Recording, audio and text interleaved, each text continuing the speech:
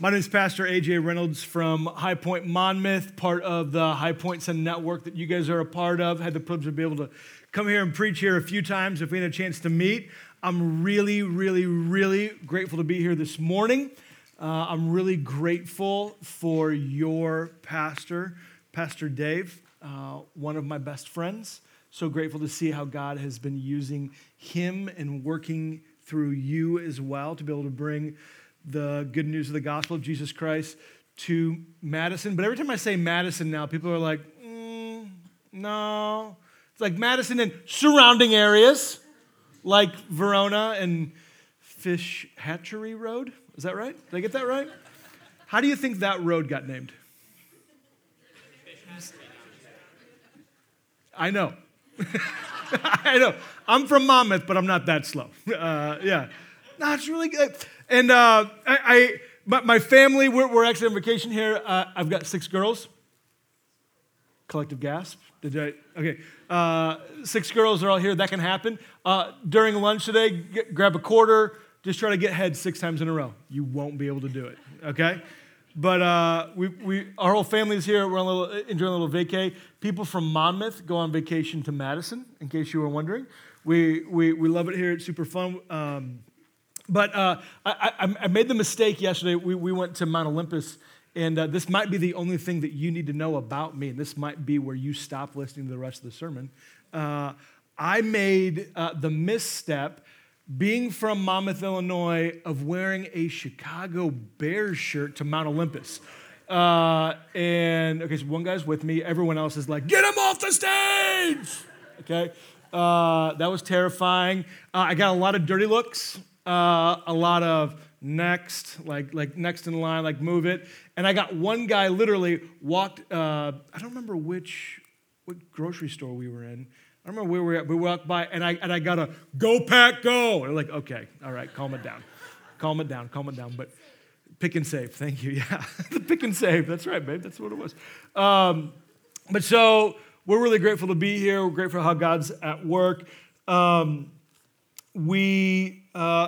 our church, we're going through a series called Sermon in the Psalms, and Pastor Dave actually asked me to go through one of the Psalms that we've been going through together as a church in Monmouth, Psalm 46. So if you got your Bibles, please open up to Psalm 46, and we're going to be looking at how to have an unshakable faith in unsettling times. And maybe let's start here.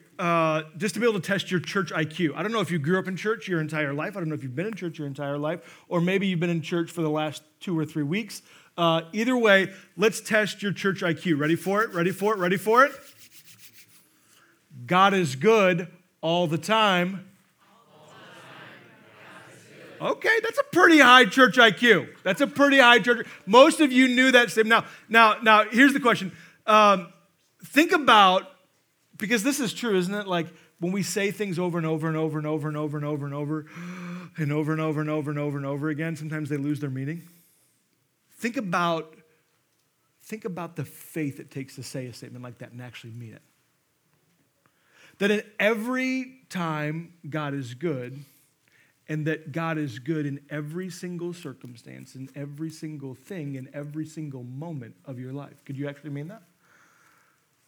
Like the highs, like when the highs are high, it's like, God is good all the time. Bring it, come on. Let's bring the band up. Let's sing the song one more time. Can we hit the chorus again, Zach? Let's do this thing, right? But when the lows are low, right? And Pastor Dave asked me to preach on this psalm because collectively, now, just let me have a shepherd's heart for a second. Not just as an individual or a small group or as a church family, but it's rare that actually an entire state has gone through a tragedy where something has shaken you guys to your core that's changed everything.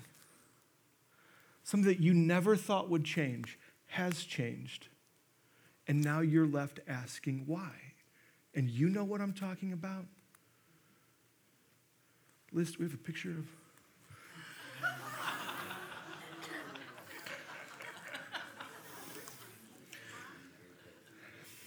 And I know these are hard times. I know these are hard times. Oh, man. Gotcha! The whole sermon is just, it's done now. Like this is, I was just setting you up the whole time for that. I told Liz what we were going to do, and she was like, don't do that. And I was like, oh no, we're gonna do it. Okay. You can take it off. You can take it off, Liz. But so we're joking around, little joke from a Bears fan. But have you ever gotten news where it turned your whole life upside down? Like you can remember what life was like before you got the news, before you got the phone call, before something changed. You remember what life was like then and how it changed what life is like now. You know what I'm talking about? Here's a quick list of just thinking about things that have happened in our church family in Monmouth. When the job's lost. When the prodigal refuses to come back home. When you get the phone call from the doctor saying the cancer's back. When tragedy strikes. Just fill in the blank. These are things that change the course of your life. They're markers in your life, and if we're not careful, if we're not intentional about building up a faith on the mountaintops that can withstand such a hit in the valley, when tragedy strikes and we're low, if we're not careful, we'll lose our faith. What's known as a deconstructionist movement that's we're surrounded by right now. And what's amazing is David doesn't just tell us how to guard it in Psalm 46. Do you understand? He was going through it in Psalm 46. We don't exactly know the context of what happened in David's life, but we know some things that happened in David's life that he could be writing about right now. It's likely when we look at the chronological status of David's life in this moment in Psalm 46, you know what's happening in his life? It's very likely his oldest son Absalom is trying to murder him because he wants to take over the throne. Good day or bad day? That's a bad day. When you're on the run from your oldest son who would rather have you dead, and the very things that David thought would always be certain, would always be solid, would always be solidified, are crumbled around him. And the question is, what do I do now? How do I build a faith that is strong enough to withhold these unsettling times?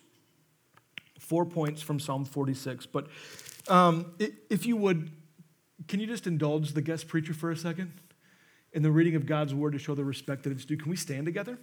And let's read this psalm as a whole, and then we'll pick it apart word by word, verse by verse. Ready for it? I'll read. You follow along. Psalm 46. God is our refuge and strength, a very present help. So important words, remember those, in times of trouble. Therefore, we will not fear though the earth gives way, though the mountains be moved into the heart of the sea, though its waters roar and foam, though the mountains tremble at its swelling. Selah. Now there is a river whose streams make glad the city of God, the holy habitation of the Most High. God is in the midst of her, and she shall not be moved. God will help her when morning dawns. The nations rage, the kingdoms totter. He utters his voice, and the earth melts. The Lord of hosts is with us. The God of Jacob is our fortress. Selah. Come and behold the works of the Lord, how he has brought desolations on the earth. He makes wars cease to the end of the earth. He breaks the bow and shatters the spear. He burns the chariots with fire. Be still and know that I am God. I will be exalted among the nations. I will be exalted in the earth. The Lord of hosts is with us. The God of Jacob is our fortress. Selah. Church, this is the word of the Lord. Amen? Have a seat. First point here. First way to be able to know that your faith is unshakable. Your faith is unshakable when it's rooted in the presence of God. When it's rooted in the presence of God. In unsettling times, like David's in the middle of this moment. Do you see the moment he's in? Verse 2, the earth is giving way. The mountains are moving into the heart of the sea. The very things that he thought would always be present, like mountains, are crumbling around him, and it feels like Chicken Little moment. The sky is falling, the sky is falling, the sky is falling. And in those moments, the question that we're often tempted to ask is, if that's happening, where's God? You ever been in that moment before? Now, maybe you're in church and you're like, we cannot admit that we ask that question. David asked it. And David's described, I don't know if you've ever read the story of David, but he's had a pretty amazing track record, hasn't he? You know this guy? Did you grow up in church? You remember this song? Only a boy named David. Pastor, stop singing. Only a little brook.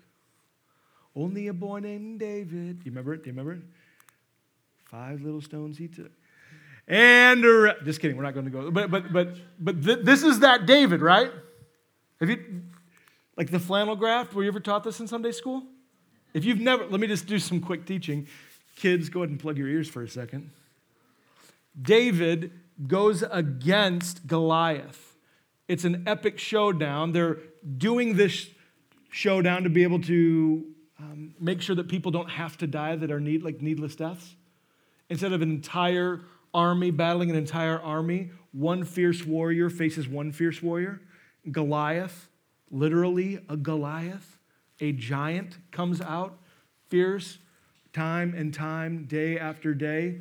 The entire Israelite army is scared stiff, won't do a thing. And a shepherd boy named David says, I'll fight him because God's on my side.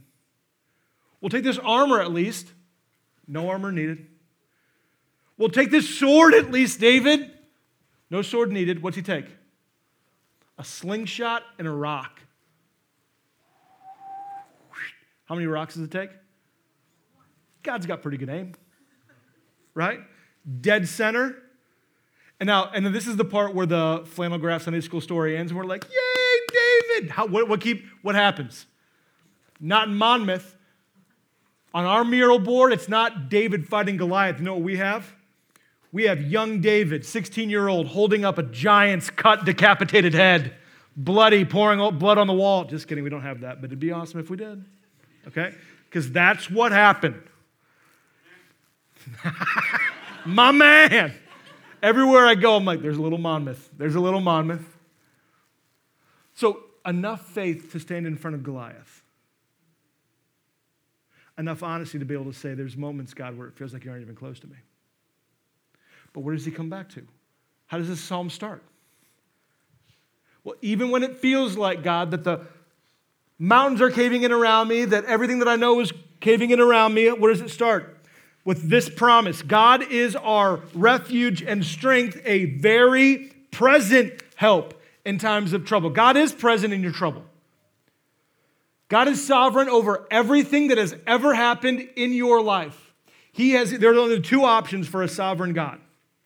God has either sovereignly allowed everything that's happened in your life to happen, or God has sovereignly caused everything that's happened in your life to happen. The way that we often say it in Monmouth is, God doesn't drive an ambulance. God isn't panicking. God's not looking, God the Father, God the Son, God the Holy Spirit, they're not looking from heaven at your life, and then God the Father walks away to get more guacamole and dip, and then looks back and goes, whoa, I was gone for 3 minutes. What's he doing? He went to Mount Olympus with a bear shirt on? Holy Spirit, where were you on this one? That's not how it works. God's not panicking. God's not surprised. God's not driving an ambulance. God has either caused it to happen or God has allowed it to happen. And when you think through every moment of your life up to this moment, do you believe that? Even in the times of trouble.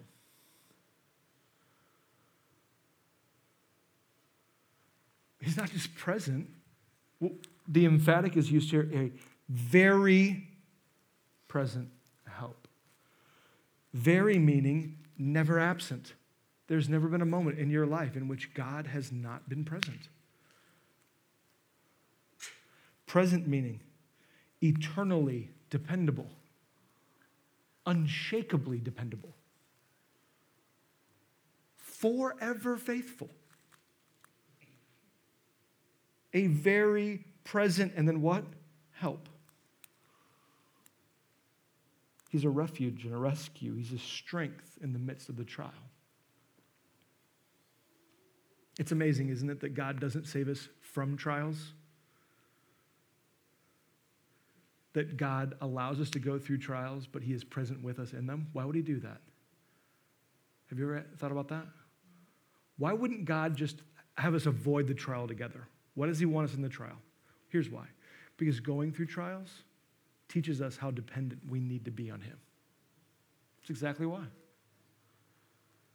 Doesn't Jesus' little brother James say something about that? James 1?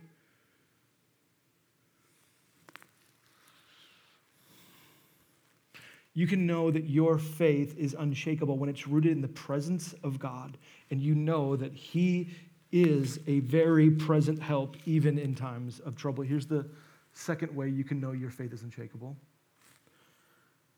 Your faith is unshakable when it's focused on the eternity of God. The eternity of God. Jeff, I wonder if we could just call a quick audible. If you could, that look of terror on your face brings me great joy right now. Here's what I'm looking for. Maybe, Zach, maybe you could help too. I'm looking for a roll of gaff tape. If you could have that. Yeah. Jeff is frantically pointing to Zach. That's great. Just have that ready whenever you're ready. Brendan, you're my man. I appreciate you getting that for me. Look at verses 4 through 7. Let's focus on eternity with God. There is a river whose streams make glad the city of God, the holy habitation of the Most High. And there's a city in which God is in the midst of her, and she will not be moved. Now, in the Old Testament, when this is written, David has a very specific place in mind when he's writing about this city of God. He is writing about Jerusalem. He is writing about the people of God in which God manifests his presence in. And that we know that as times change, our God never changes. He continues to have a holy city, known as now God dwells in the church. Thanks, man. Appreciate it. I'll put this here so you can all be like, I wonder what he's going to do with that. It's coming. But so now God doesn't dwell just in Jerusalem. God dwells where? In his people. Here.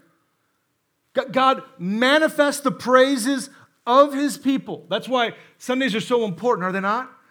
That we gather together as God's people in God's house on God's day to be able to lift up God's praise. There is, trust me, God's presence was here at 3 a.m. on Wednesday. God's presence was here.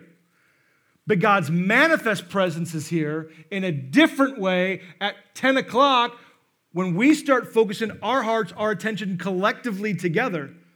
Our praises start building up the throne of God to be able to sit here and we sing and we pray and we preach and we hear the good news of Jesus Christ, knowing that he's in the room with us today too. And this is the promise and the hope of the believer. This is what makes Sunday morning not we gotta go to church again. It's is it Sunday yet? Is it Sunday yet? Is it Sunday yet? Right? Yeah, right. Right. Pray about that. Okay? But we also know that God's eternal presence will be in a place called New Jerusalem, the new heavens and the new earth, where as the believers, saved by our faith that Jesus Christ lived a perfect life and died a death that we deserve, and 3 days later, because he wasn't just a man, he rose from the grave because he was fully God, triumphant over death. Having faith and trust in that, we are able to be in his presence forever. Do we have any concept for how long forever is? Do we have any concept about how his presence in this holy city Do we have any concept for how long that is? What a beautiful present that is? Treasure that is? I mean, you understand that heaven isn't a place where we get to go to because we don't want to go to hell. Do you understand that heaven is a place we get to go to because we want to be with God forever? Do you guys know the hymn Amazing Grace? Of course you do. Everyone's got Amazing Grace down, right? Do you know there's like 14 verses to Amazing Grace? Everyone's got the first one down. Most of you might have the second one down. But by like stanza 7, you're like, watermelon. I don't know this. I don't know what we're singing, right? Let me give you the last stanza of the last chorus of Amazing Grace. Ready for it? When we've been there 10,000 years, bright shining like the sun, we no less days to sing God's praise than when we first begun. Wow. We don't get it though, do we? Because if we really got it, this would be the point where, someone had to say amen in that moment, right? Or if we really got it, if we really understood it, we would stand up and stop the sermon and applause would break out. Beach balls would be going throughout the congregation. If we really understood it, let me see if I can help. Ella, you ready? You've been practicing.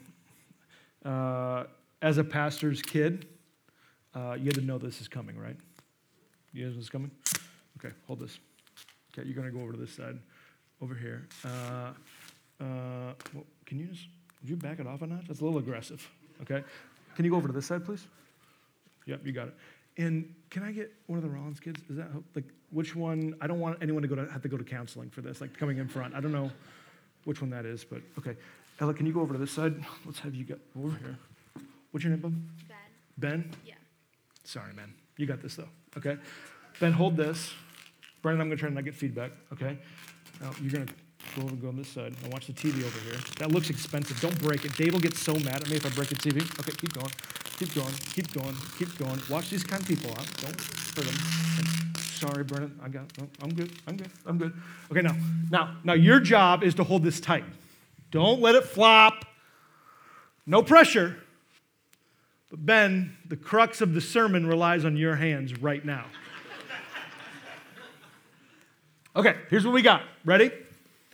This span of gaff tape is a representation of eternity. Now, I know what you're thinking. The illustration's already broken. Why? Because eternity has no beginning and has no end. I know.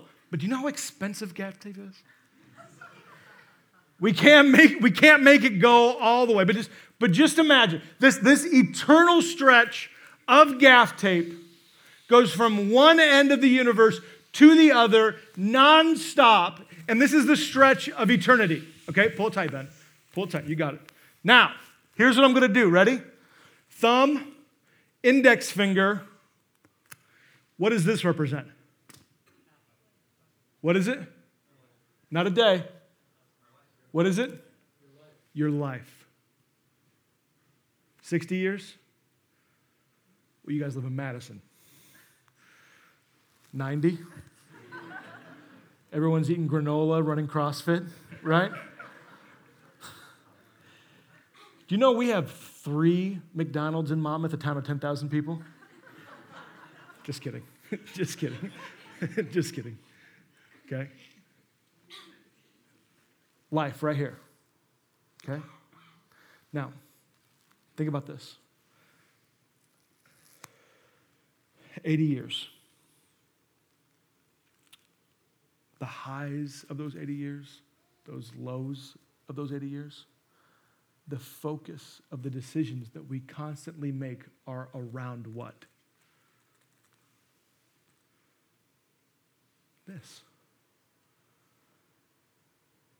And inside these 80 years, if we have a good day, we're happy, and if we have a bad day, we're sad. And when we live life that way, what are we completely ignoring?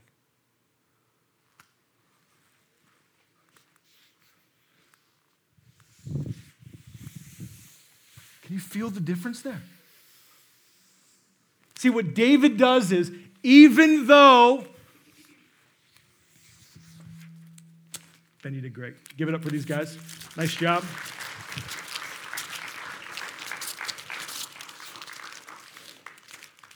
Do you feel the difference, the shift that David makes in Psalm 4, or in verse 4, rather? Can you feel that? See, in verses 1 through 3, he's looking at his problems that are allowing him to see that, man, it feels like in this day, in this moment, Ben, ready for it? That a boy. It feels like in those moments, my days, those 80 years, this moment, it feels like the world's crushing in beneath me. But in verse 4, he gets his eyes off of the horizontal, off of the left and right, and he puts it on where? God, eternity. That even though I might have rough days and rough valleys, the end of the story is I get to be with Jesus forever. Does that change how you live today? Does that change the hope that you have today? It should. It should. Because following Jesus doesn't just change where you get to spend eternity. Following Jesus gets to change where you spend eternity, which shifts how you live your life today. By the end of this sermon, I'm going to teach you guys where's a good place to say amen in the sermon. You missed it again.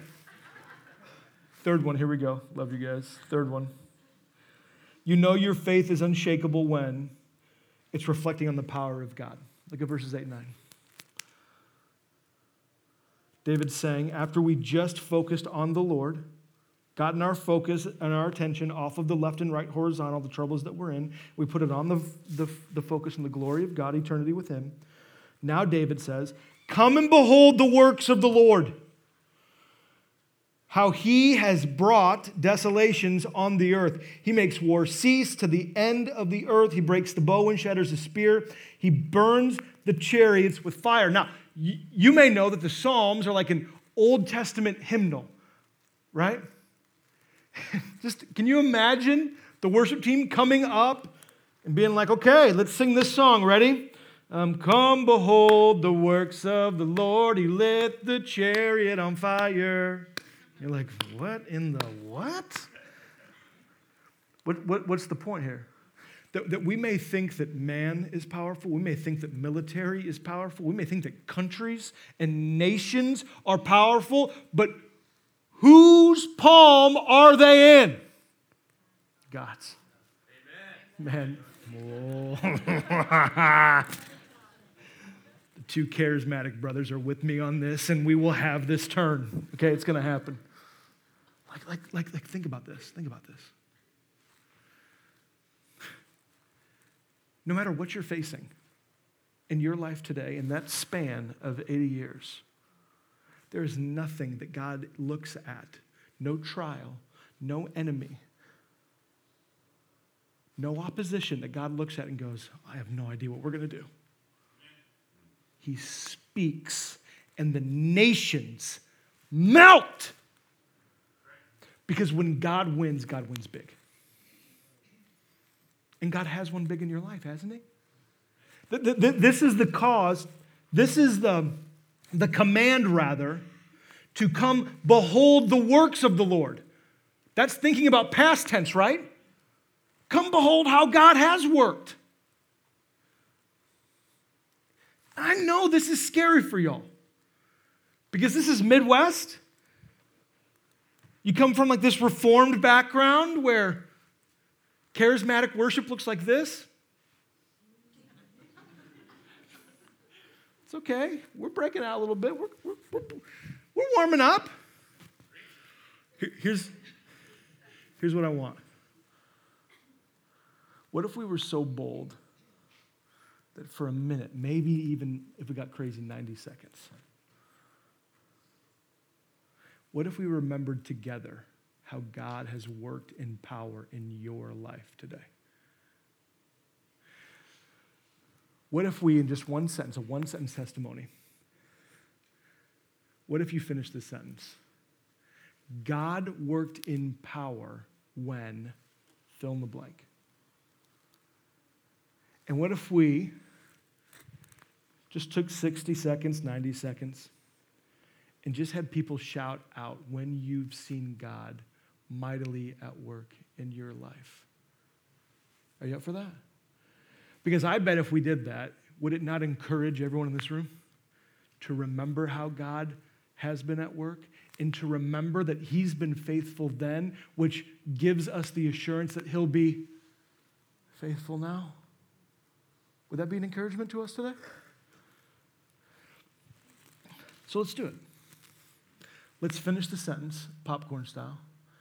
I remember, sorry, messed it up. God worked in power when, fill in the blank.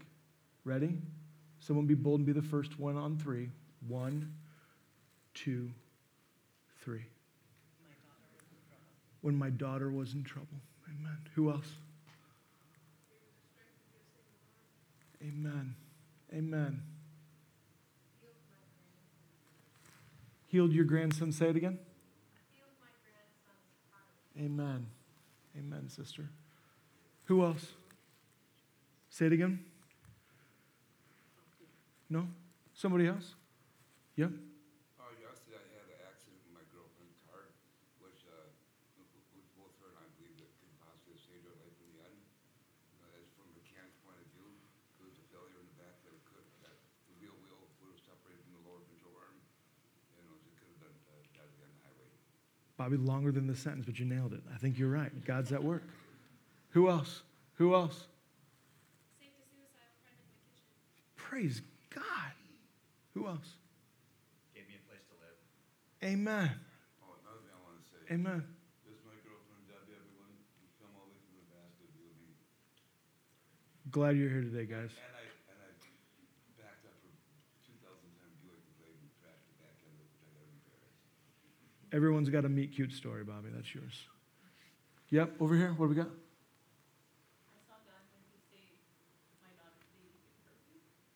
Amen. Praise God. Is this worth doing? Are you encouraged here? This is why David says, remember how God has been at work. I don't know if you knew all of those stories that happened. It's likely you knew some of them, but not all of them. I didn't know any of them.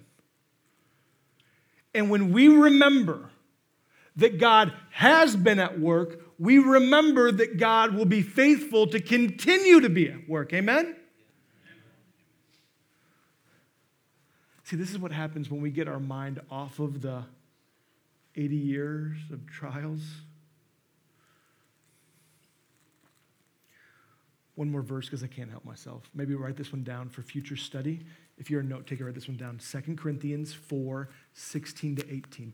There are some passages that you have to get written into your heart so that when you walk into the valley, you're able to combat the valley with Scripture and with the promises of God. Here's 2 Corinthians 4, 16 through 18. So we don't lose heart, though our outer self is wasting away, our inner self is being renewed day by day, because these light, momentary afflictions are creating for us an eternal weight of glory that is beyond all comparison as we focus on the things that are unseen, not on the things that are seen. Wow, Pastor, that's super impressive. You've got that verse memorized. I wonder why you have it memorized. Do you want to know why? Because sometimes even pastors have to remember, we don't have to lose heart, bro. We don't have to lose heart. These outer circumstances, these light and momentary afflictions that we're feeling on this side of eternity are preparing for us an eternal weight of glory that is beyond all comparison. God has been at work, and God will continue to be at work. And that's why God's name should be praised. Amen? Amen. Last one, ready for it? You can know that you've got an unshakable faith when it's resting in the glory of God. Look at verse 10. And if you've grown up in church, this has likely been a shirt that you own, on a shirt that you owned, or maybe a coffee mug. It literally was on in vinyl in my living room at one point. Be still and know that I am God. I will be exalted among the nations. I will be exalted in the earth. The Lord of hosts is with us. The God of Jacob is our fortress.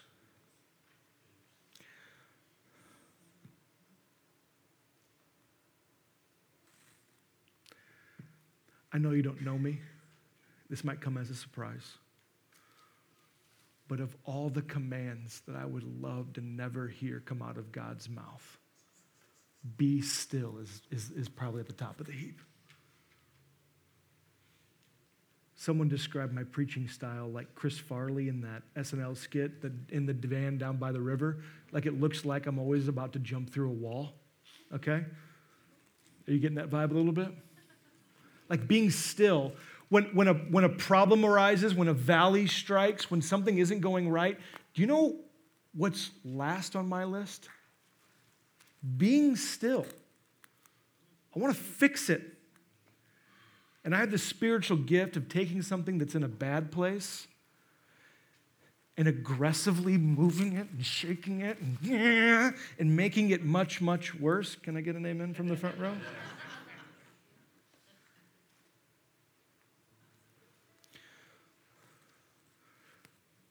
When maybe what God was teaching me in that moment was that maybe the greatest need was just to learn how dependent I needed to be on Him.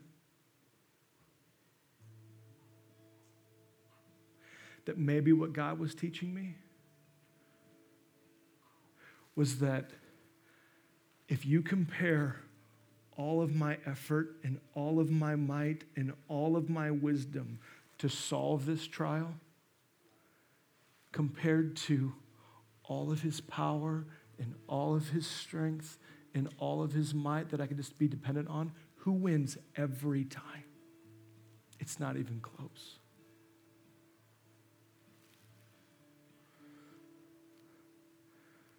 And there is something incredibly freeing when we come open-handed to God and we just say, I'm choosing right now to be more dependent on your might and your power and your wisdom than my own. Surrender. Open-handed surrender. But that takes a lot of humility, doesn't it? It takes a lot of faith. That takes a lot of intentionality on the glory of God. Do you have that today? Do you have that today?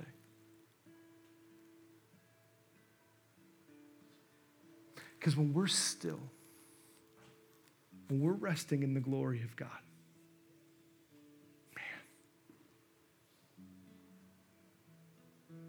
it's amazing how those trials that seem to take up so much real estate in our minds and in our thoughts, how they fade away.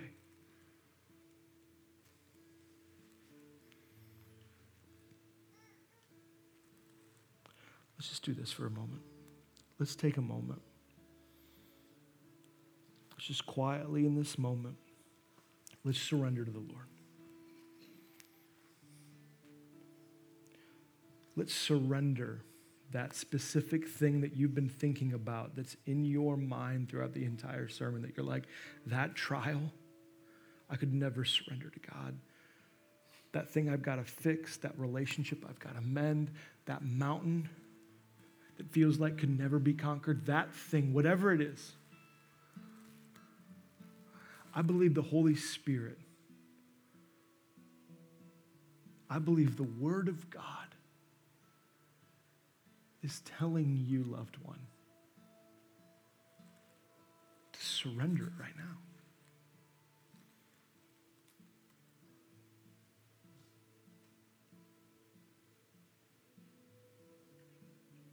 Let's tell him that. Tell him you surrender.